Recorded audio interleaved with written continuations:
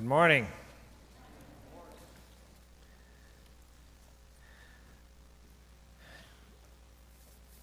while back, I don't remember how long ago, it was probably a year ago, at least Bill and Steve and I were sitting around, we were talking about, what we were going to preach on, where we were going to go, what we, kind of making long term, what do we feel God is impressing upon us to speak to you about.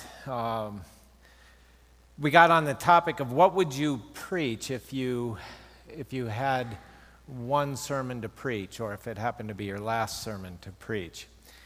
And this is it. I hope, I don't know what that means, but this was mine.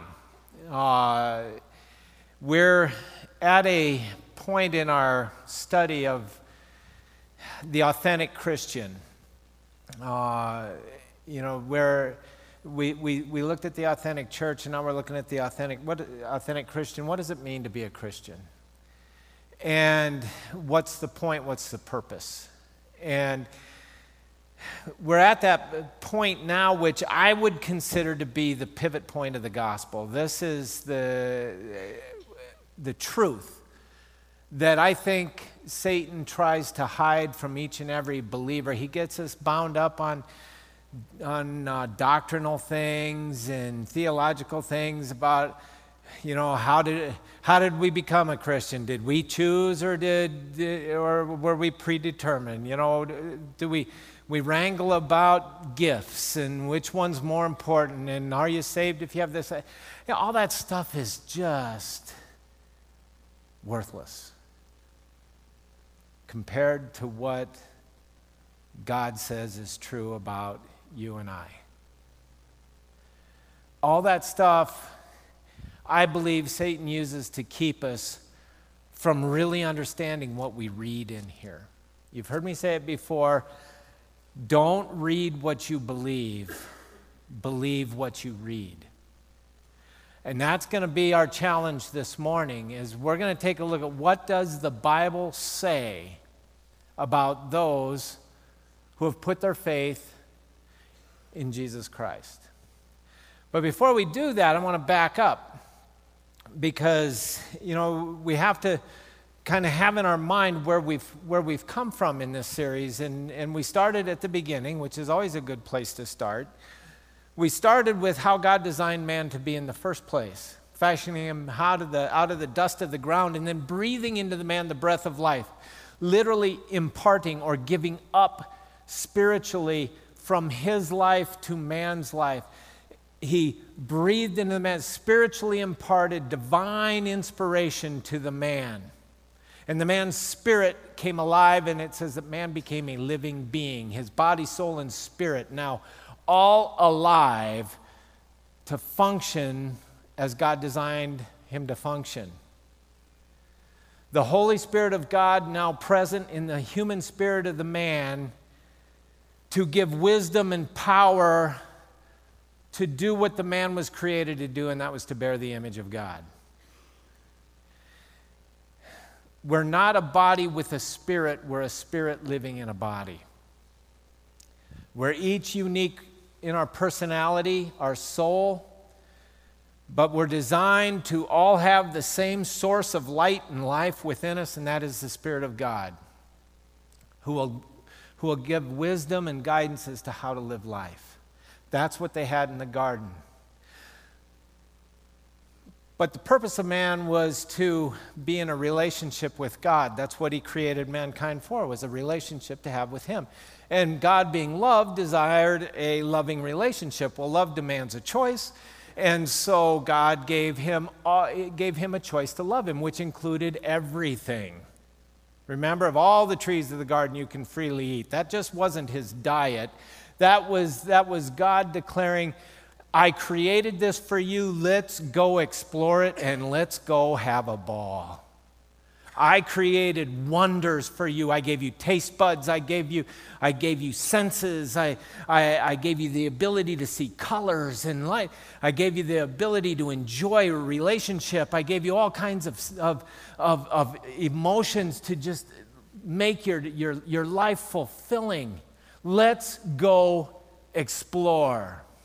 But I have to give you a choice to validate those choices as expressions of love to me and a desire to trust me and hang out with me. I have to give you a choice to not love me, otherwise you're just a robot. And your choices really won't be an expression of love. They'll just be all you can do. So I want them to come from your heart. So I'm going to give you a choice to not love me. So I'm putting this tree in the center of the garden, the tree that contains the fruit of the knowledge of good and evil. That tree represents a choice you will make to end our relationship and thereby decree that you want to be the author, you want to be the determinant of what is good and what is evil. In other words, that choice will declare to me that you don't want to continue our relationship. In the day that you eat of that tree, you will surely die. My life and your life will no longer be joined. My spirit and your spirit will no longer be joined. Well, they made that choice as we looked at, and they separated themselves from God. And there was a barrier of sin now that stood between mankind and God. A barrier of sin that though God desired a relationship with man, man had forfeited that, and he could not have it because he was now filled with sin. And what fellowship does light have with darkness? They do not coexist. And so man was dead in his trespasses and his sins, and he knew nothing of God. He knew nothing, therefore, of himself. And so he began to look to the world to glean as to how to replace who God was and how to replace what God had provided. Love, acceptance, significance, and security. He turned to the world in his own effort, in his own means, leaning on his own wisdom to determine how to get full and content, how to make life work. And it culminated in the worst of the worst. Immediately, man became a murderer. Immediately, man became self-focused. Immediately, he fell so far from the image of God that he was so confused that he couldn't even tell what was true and what was error, what was obvious and what was not. Leaning on his own understanding, he'd believe anything and did and acted out on that. And we know from Romans it says all have sinned and fallen short of the glory of God. Or we know from Romans that there is none righteous, no, not one. Everybody was dead spiritually, born in sin. So God set about to reacquaint himself with the people. Through various means, signs and symbols and allegories, through events, through his names, through setting aside a people that he would call his own with personal interaction within them, even coming up to a place where he said, okay, if you want to know who I am, this is who I am. And he gave them the 10 Commandments so that they would understand what righteousness and holiness is, what they were created to be, and what that law did was reveal to them that they were far from what they were created to be. God is not a murderer, he's not a liar, he's not a thief, he's not an adulterer, he's the only God. The 10 Commandments described who God was, and as such, it revealed to them, wow, we're not that. So we'll try hard to become that. And they set about to try to keep these commandments to measure up to this standard that they believed God had for their relationship, all of which failed.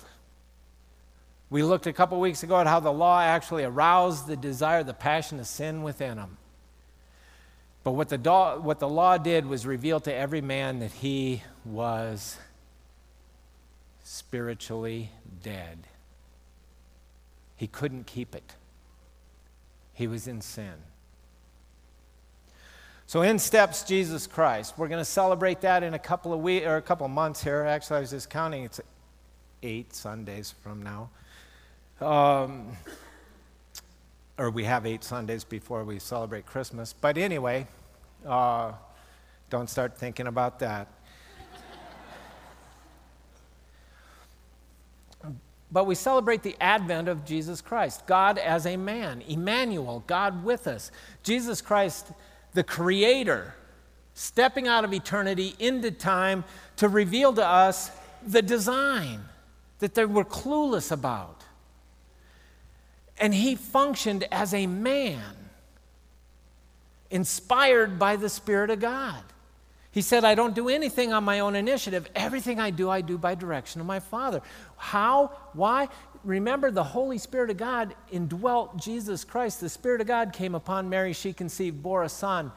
His name was Jesus. God is a man, declaring to us what a real man looks like.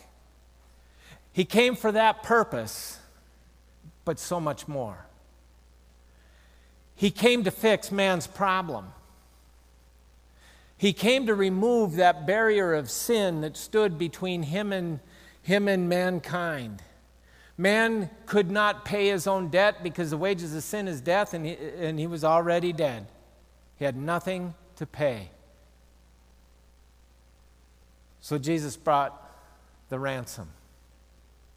Man was held captive in the bondage of sin. He was held captive to the devil himself. Remember, he said of those who he spoke to, all of which were dead spiritually, he said, you are of your father the devil, and the desires of your father you want to do. He was a murderer and a liar from the beginning, does not stand in the truth because there is no truth in him. When he speaks a lie, he speaks from his own nature because he's the liar and the father of lies.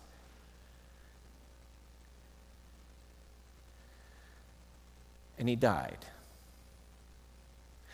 Bill talked about that last week. And I hope if you were here, you caught it. If you weren't here, I'll tell you the summation, the point is that he died. He who knew no sin became our sin. We tend to look at that physical crucifixion that happened on a cross like this, only much more rugged and much more ugly. He died. But before he gave up his life physically, in becoming our sin for us, he suffered the worst thing man could suffer.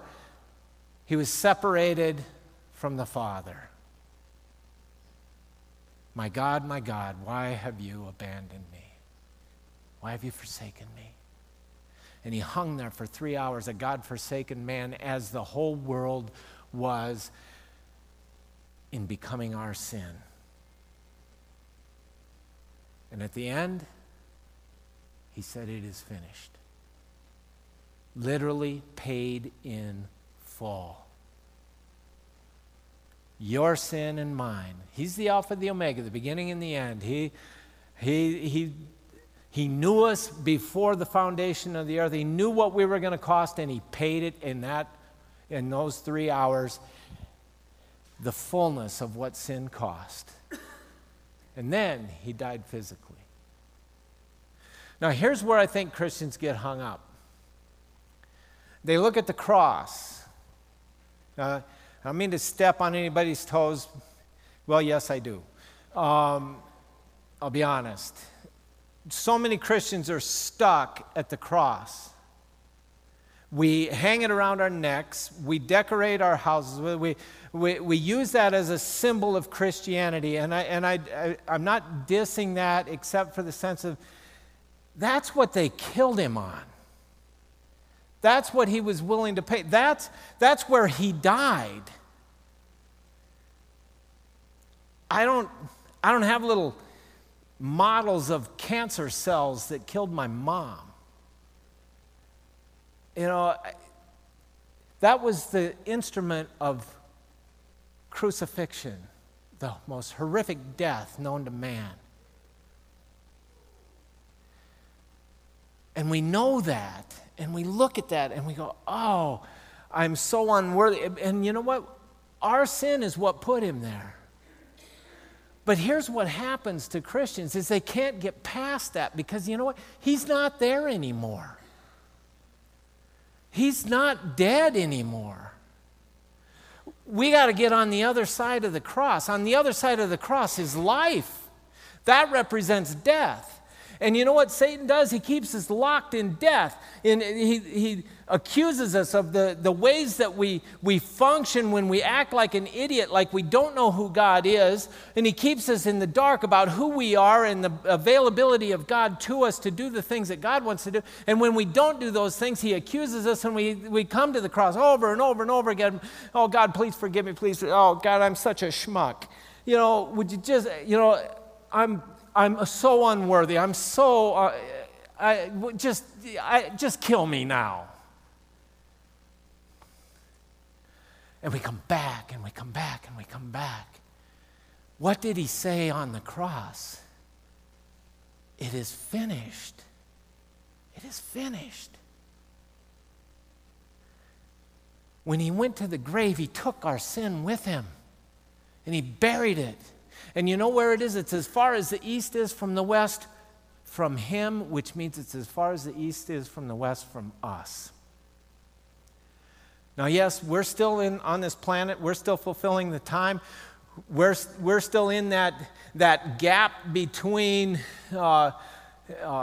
his death and his coming again.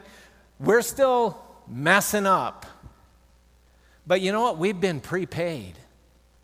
We've been pre-washed. And so many Christians come to Jesus knowing that they've messed up, and they hang out on the other side of the cross. Oh, God, please forgive me. They're asking God for something they already have. And Satan keeps them in the bondage now to their sin and their unworthiness and the realization, oh, man, I sinned against God. I don't want to go talk to him again about this same thing. Here's what you do. When you know you've messed up, you confess it to God because he's right there with you. He knows about it. He paid for it. So talk to him about it. Say, oh, Lord, look at what I did. I can't believe I did that. Yeah, I can believe it because I've done it before. Lord, thank you that I'm forgiven. Why do I do this? What was I thinking that led me to believe that this was a good thing to do? Now you're talking. Now you're doing business with God. Now you can do something about it. Because you're going to keep doing it unless you change your mind about it. And what do you change your mind to? That's what Satan hides from the Christian. He keeps us stuck viewing ourselves as a sinner. And brothers and sisters, we're not sinners anymore. And I'll explain that in a minute. But what happened at the cross? Well, turn to 2 Corinthians chapter 5. I'm going to run through some verses here. I hope you can keep up with me. 2 Corinthians chapter 5, verse 21, it says, He made him who knew no sin to be sin on our behalf, so that we might become the righteousness of God in him. So that what? We would become righteous. 1 Corinthians 6:11, after he talks about what deception will do to a person and how it'll play out in what they do. And he lists all this vile, gross, behavioral stuff that people do. And he says, such were some of you, but you were washed, but you were sanctified, but you were justified in the name of the Lord Jesus Christ and the Spirit of our God. Did you notice the verb tenses? Washed, sanctified, justified, past tense. It happened at the cross. We were washed. Why did we have to be washed? What had to be washed? The sin had to be washed away from us in order for the Holy Spirit of God to come and re-inhabit our humanity. Something had to be done about that barrier. And when he said it is finished, that that veil in the temple that represented that barrier, it ripped from top to bottom, signifying God did it, and it wasn't there anymore. There is no barrier. That's the only way we could come. God had to clean up our spirit. He had to take away the sin in order to indwell us. Remember, He's the Lamb of God who takes away the sin of the world. He did it. It is finished. Done. Romans 5:10, for if while we were enemies, we were reconciled to God through the death of His Son, much more, having been reconciled, we shall be saved by His life. The cross brought reconciliation. The cross is where Jesus, who knew no sin, became our sin. He bore our sin in His body on the cross. Now now having died to sin, we might be raised with Him, living in Him. That's what happened. We were reconciled to God, not saved by the cross. We were reconciled by God through the death of His Son. We're saved by what? His life. His life. Because after He said it is finished, the Spirit or the Father extended His forgiveness to all of us through the sacrifice of the Son, and it washed that sin away from Him so that He could once again take up true life. The Spirit of God could once again inhabit His humanity. He raised the body from the grave to demonstrate that He was reconciled back to the Father, that the payment of sin had been made, and that He was alive. He was out of the grave and back in business. I wish we could come up with a symbol of an empty tomb to hang around our necks. I asked Donovan in the first service to see if he could come up with something, but the tomb is empty. He's not dead. He's alive. And it says we were raised with Him. So guess what? You're alive. If you put your faith in Jesus Christ, you are alive. You've been set free. The bondage of sin has been broken. In fact, you're a new creation. Awesome. Goes on to say this, but God, being rich in mercy, this is in Ephesians chapter 2, but God, being rich in mercy, because of His great love in which He loved us, even when we were dead in our transgression, made us alive together with Christ. By grace you have been saved, and raised us up with Him, and seated us with Him in the heavenly places in Christ Jesus, so that in the ages to come we might show the surpassing riches of His grace and kindness toward us in Jesus Christ. For by grace you have been saved through faith in Him, and that not of yourselves. It's not a works of the law. It's not anything that you did or earned or anything. It is a gift of God, not as a result of works, so that no one can boast. It's God and God alone. Remember Nicodemus. When Jesus was on the planet, being a real man, and subsequently telling the truth about God, in everything that He did and said, it was from the Father. Nicodemus, religious guy, comes to Jesus by night because he's been watching Him, and he says, no one can do what you do unless God is with him. And he was right. He saw something different about Jesus. He saw an ability, he saw wisdom, he saw truth, he saw power.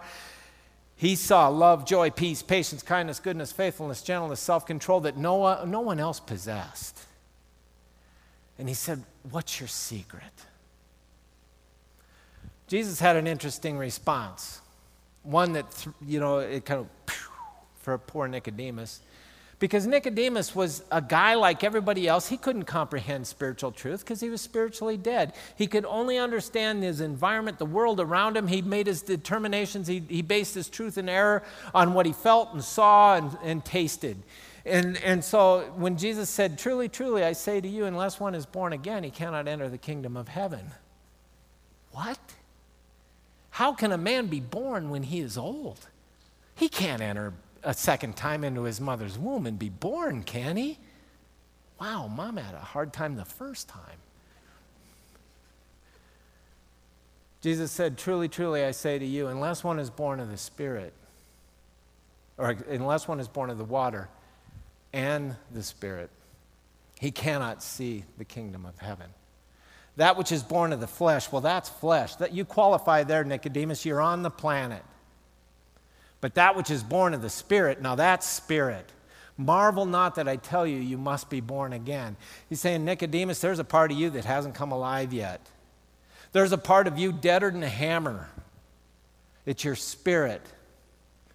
And then he goes on just a short time later in John 3:16, it says, for God so loved the world that he gave his only begotten Son, that whoever believes in him shall not perish, but have eternal life.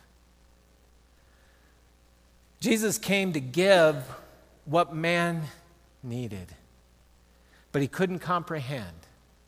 That's why they hung him on the cross. They didn't get it. But having been hung on the cross, having accomplished what he did, having been raised from the dead, now ascending to heaven so that he could send the Holy Spirit back into the man which he created in the first place, for the first time on that day of Pentecost, were real men and women the way God designed them to be in the garden. Jesus didn't come to get us out of hell and into heaven. He came to get himself out of heaven and back into us by removing the barrier that kept us separated. And with Jesus back in the man can be back in normality. He can be back in God. And he can tell the truth about God. 2 Corinthians 5:17. This is where I think Satan trips us up.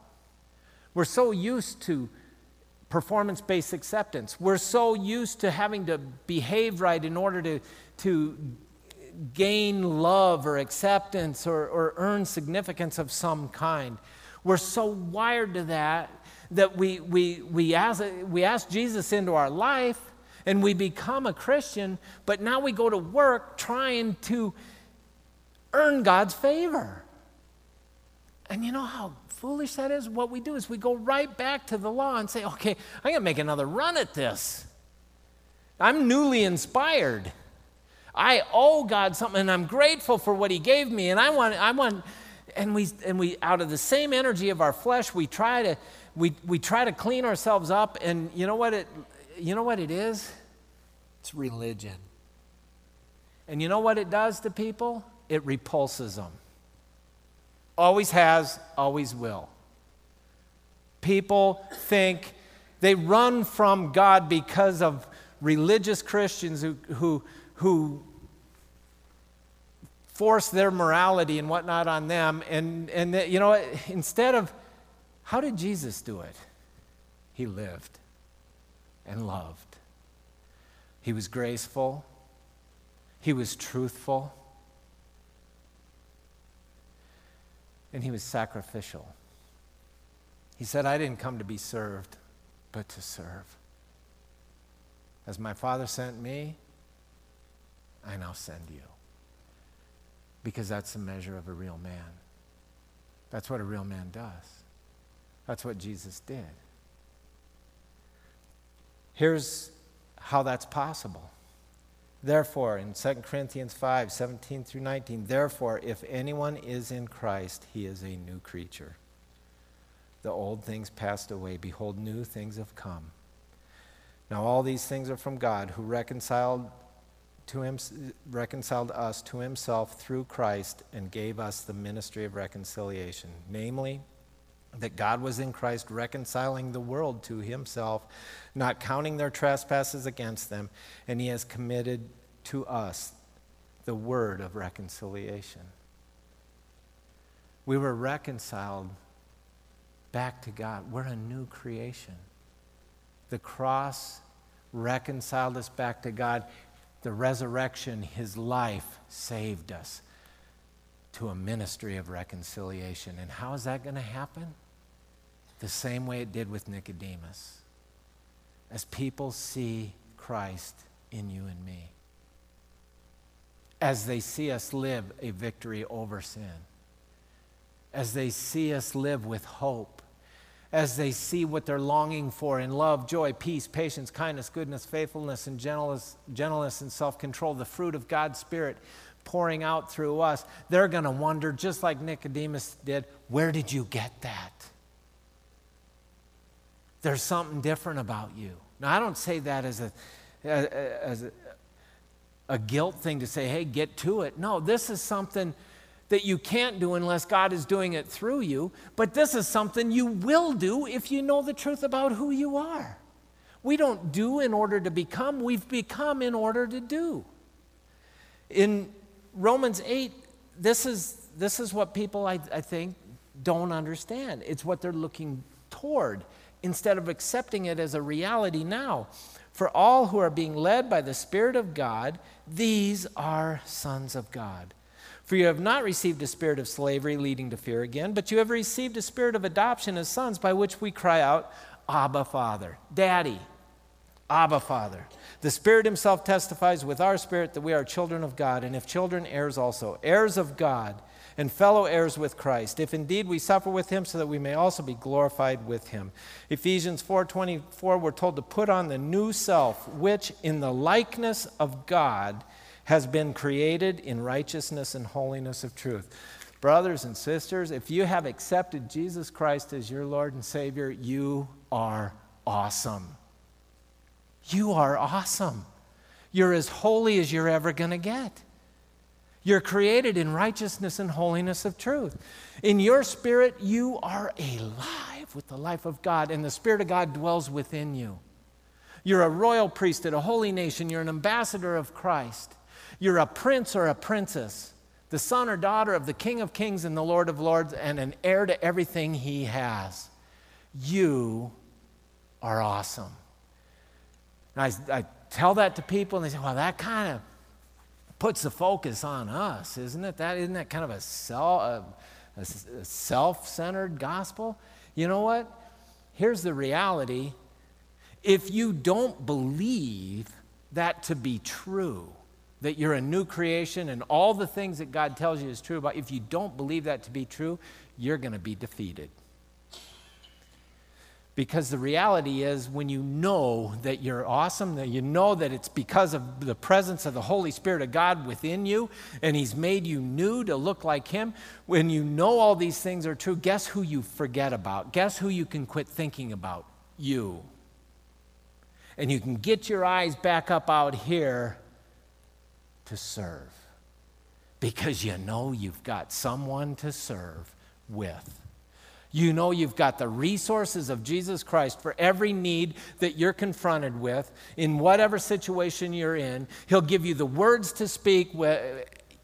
He's got everything, so you don't have to worry about yourself. You can forget about you. That's what got us into so much trouble. That's why we kept dropping over cliffs and running into things and whatnot, because we're walking around like this.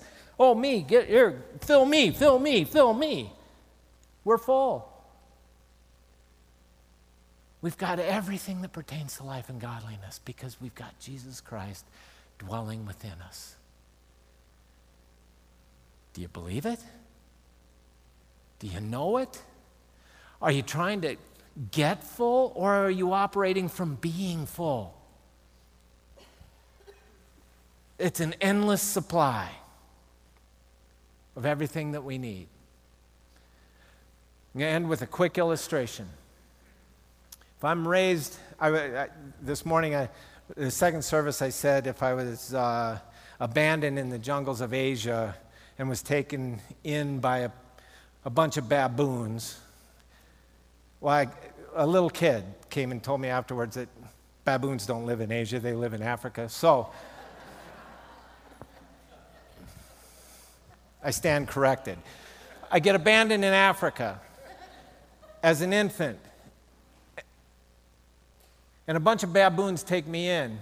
And there's a female baboon that lost her little, whatever you call a little baby baboon. And she sees me there. And she scoops me up and she treats me as her own. And somehow I survive. And 8 years now have passed and I've been raised up. I've been running with these baboons. I mean, the appearance is not a hard stretch. But, in 8 years, what have I learned the way of? A baboon. So you come into Africa and you see these baboons running by, and all of a sudden you see this clumsy, funny-looking one trailing them, falling out of the tree and, making all kinds of weird noises and whatnot. And you go, wow. That's not a baboon, that's a kid. Check it out. That kid thinks he's a baboon. How do you know what I'm thinking? What am I doing? I'm acting like a baboon. I don't know any different. So you catch me, and you try to rehab me. So you give me a book on how to live as a human being. Suppose I'm able to understand it. Is that going to help me? I don't believe I'm a human being. Why would I want a book on how to live like a human being? I'm a baboon. The only way you're going to rehab me is to change my mind.